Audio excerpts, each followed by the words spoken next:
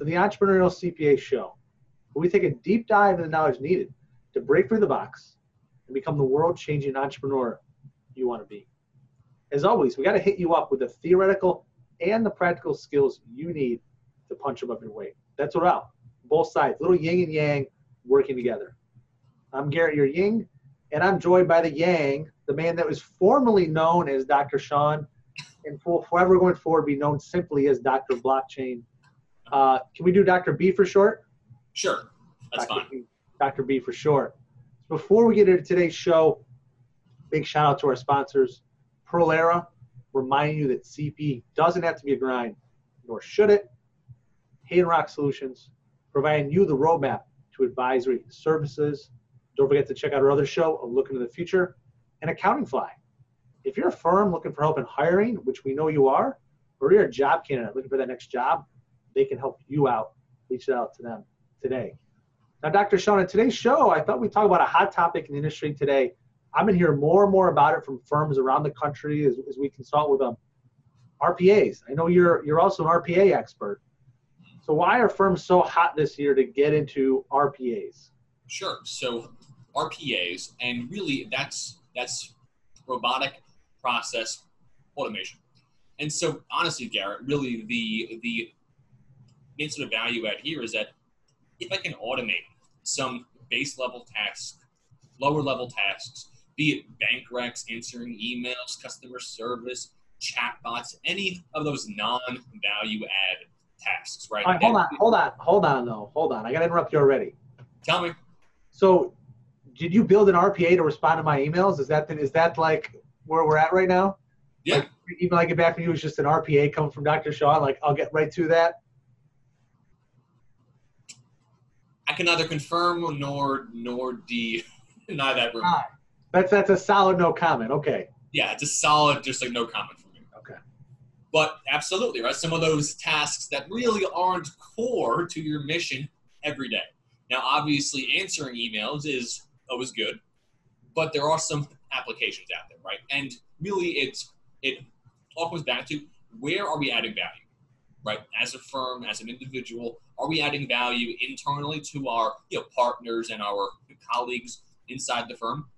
And more importantly, are we adding value outside, right, to our clients and to our customers? And so really that's where the value of RPA is. It helps us automate those other tasks that really aren't helping anybody, and then frees us up to focus on those really higher level, higher value items. So really, I think firms can think about it. This is what I've been starting to hear more and more and helping firms with, kind of a lot of admin tasks and a lot of staff accountant tasks. Those kind of repetitive, entry-level tasks. The bookkeeping side of things. Bookkeeping, emails, mail merges, bank recs, accounts receivable sampling, accounts receivable confirmations, confirmation process. We do some stuff with RPAs on getting data out of QuickBooks, the engagement program, because it's a very repetitive, specific process. Yeah. So about emails, we've got an RPA bot that scans our emails for when a signed engagement letter comes back in. And automatically takes that engagement letter and stores it in a document management program for the right client. That way I don't have to worry about it. Someone inside the firm doesn't have to worry about storing in the right spot. It just gets done. Yeah. And those are the things we've got to be thinking about. And why do we have to think about those? Because it's all about, there's only so much time in the day. And if we need to be more forward-thinking, more proactive, more advisors and entrepreneurs to our clients, most of us don't have free extra 20 hours a week. We need to free up that time someplace.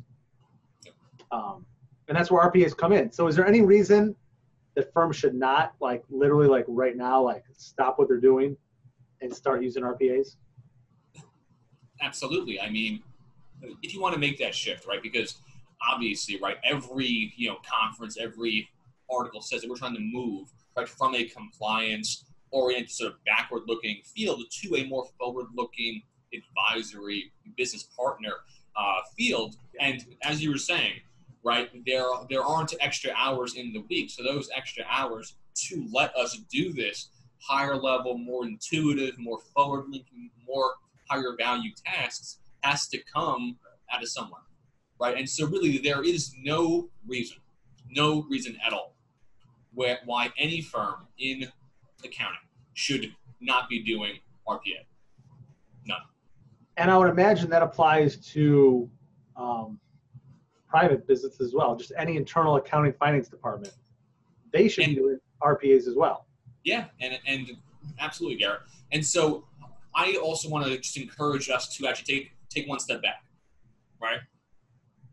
One step back, and to not just focus on our tasks, right? Because any task, be it onboarding individuals, be it putting contracts into place, be it ordering goods, be it doing anything, any task in a company, be it in private industry, at a public firm, in the budgeting side, in the compliance side, in the HR side, if there is a process that has a predefined order of steps, right, that is something that RPA can help with.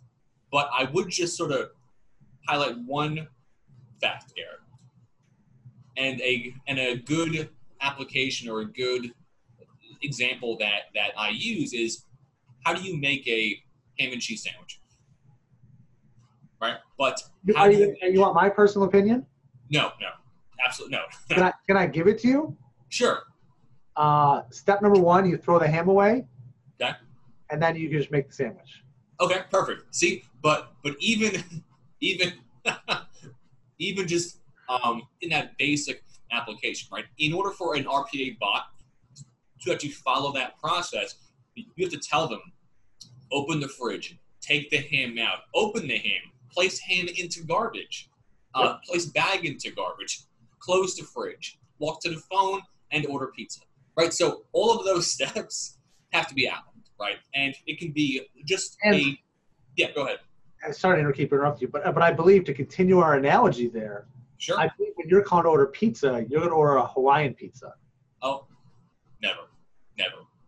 Well, because has no place on pizza. But that way, we'll keep the RPA process, keep the similarity. You pick up the phone, you order the Hawaiian pizza, it comes to the door, the bot gets the pizza and takes it back to the garbage.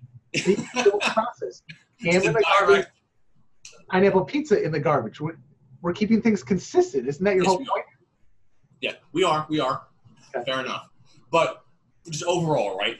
Any process that has a predefined order of steps can be automated, and is a process where RPA can definitely help.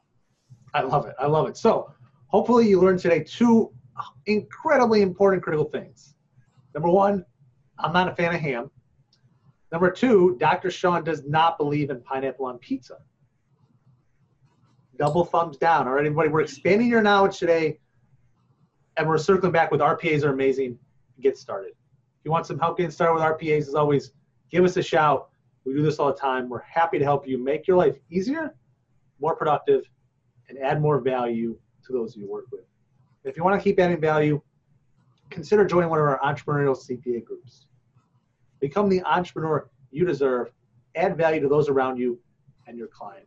There's a link below. Please click on it and get started today.